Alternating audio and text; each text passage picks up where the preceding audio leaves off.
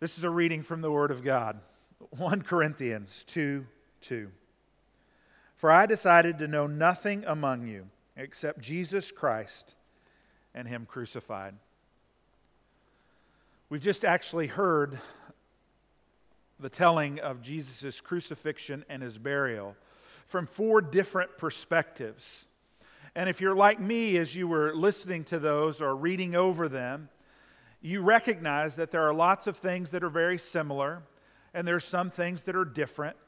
Each author picked up on certain nuances within the story and brought them forth. And sometimes we can in our head go, oh, well, these must not be true stories, though. But if we stop and think and remember, if there are 4 people that see an accident happen, or 4 people that witness a concert, or 4 other people who hear a story being told, each one will remember different parts. Each one will have a different perspective coming in on it. But the great thing about reading them all together as we go into this passage that Paul says is it reminds us of a few things about the crucified Christ and who He is. The first thing that is very evident and clear is that the crucified Christ is scandalous. Before Paul says this in 1 Corinthians, just above it in chapter 1, he says this: For the word of the cross is folly to those who are perishing, but to us who are being saved it is the power of God. For it is written, I will destroy the wisdom of the wise, and the discernment of the discerning I will thwart. Where is there one who is wise? Where is the scribe? Where is the debater of this age? Has not God made foolish the wisdom of the world? For since in the wisdom of God the world did not know God through wisdom, it pleased God through the folly of what we preach to save those who believe. For Jews demand a sign and Greeks seek wisdom, but we preach Christ crucified, a stumbling block to Jews and folly to the Gentiles. But to those who are called, both Jews and Greeks, Christ, the power of God and the wisdom of God. For the foolishness of God is wiser than men, and the weakness of God is stronger than men. Here we have the story of a servant coming to die. Here we have the story of a leader sacrificing all. Here we have a mighty king giving up himself so that he can bring forth salvation to all people. That is scandalous. Too often we can sit back and we can see the cross as a lovely piece of jewelry. Or even in hearing the stories of the cross, we think, yes, there's that story of the cross again. It's so good to hear. But when it lands on our ears and on our hearts, one of the first things we should recognize is that the crucified Christ is scandalous. It is so beyond anything in this world that we would ever lift up, that we would ever honor, that we would ever think of as being great. But yet here it is, that the Creator of the world would come as a man, would humble Himself completely, even to death on a cross for us. And we should always be taken back by that, just how scandalous it is. The second thing that the cross and the crucified Christ is for us is that it is sustaining.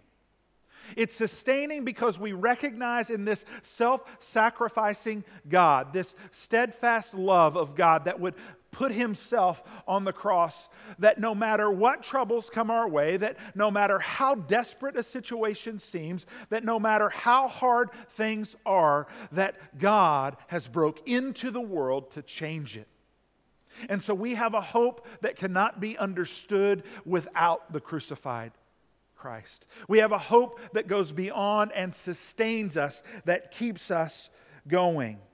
Just later in this passage in chapter 2, Paul goes on to say, I was with you in weakness and in fear and much trembling, and my speech and my message were not in plausible words of wisdom, but a demonstration of the Spirit and of power, so that your faith may not rest in the wisdom of man, but in the power of God. You see, the crucified Christ is sustaining for us because when we trust in men, when we trust in our own power, when we trust in our own intellect, it will ultimately fail. but God's power never fails. And so the cross and the crucified Christ is scandalous. The cross and the crucified Christ is sustaining. And the cross and the crucified Christ that is on it is sufficient.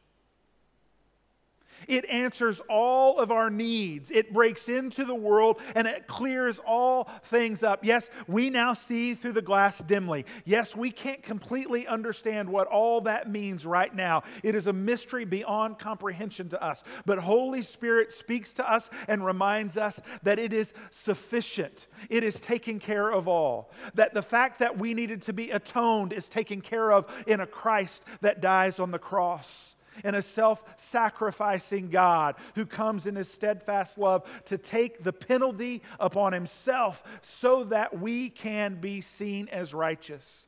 It is sufficient in making a brand new people for Himself, where God promised long ago that I will be your God and you will be my people. It happens on the cross. It is the very thing that brings us into His family. It is our adoption made possible through that. And so it is sufficient to complete that. It is sufficient to bring us into new life, to take us from death. It gives us hope beyond hope and faith beyond faith. The crucified Christ is sufficient. It covers all of our longing, the need for a Passover lamb, the need for a judge to find us innocent, the need for our adoption to take place into God's family, to be made clean from our dirt, to be made whole from our brokenness. It is only in the crucified Christ that that happens. And so we look at the cross and we should be taken aback because it is scandalous. We should be sustained in our hope and our faith because of it. And we should recognize that there is nothing more that needs to be done for us to be made brand new.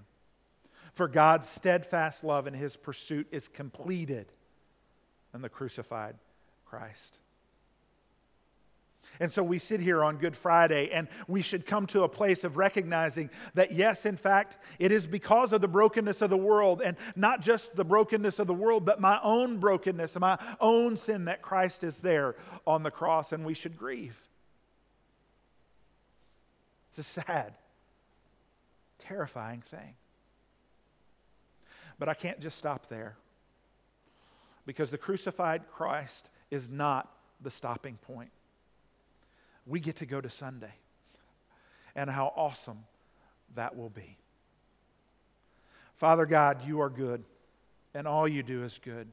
We praise you and we give you glory and honor today because of the crucified Christ, that you are not punishing your Son in this, but you are stepping in as the triune God into the world to die, to take all of the sin and all of the unrighteousness through Christ and putting an end to it. That you then call us out, take us aback, and bring us back to you. In Jesus' name we pray. Amen. Let's continue.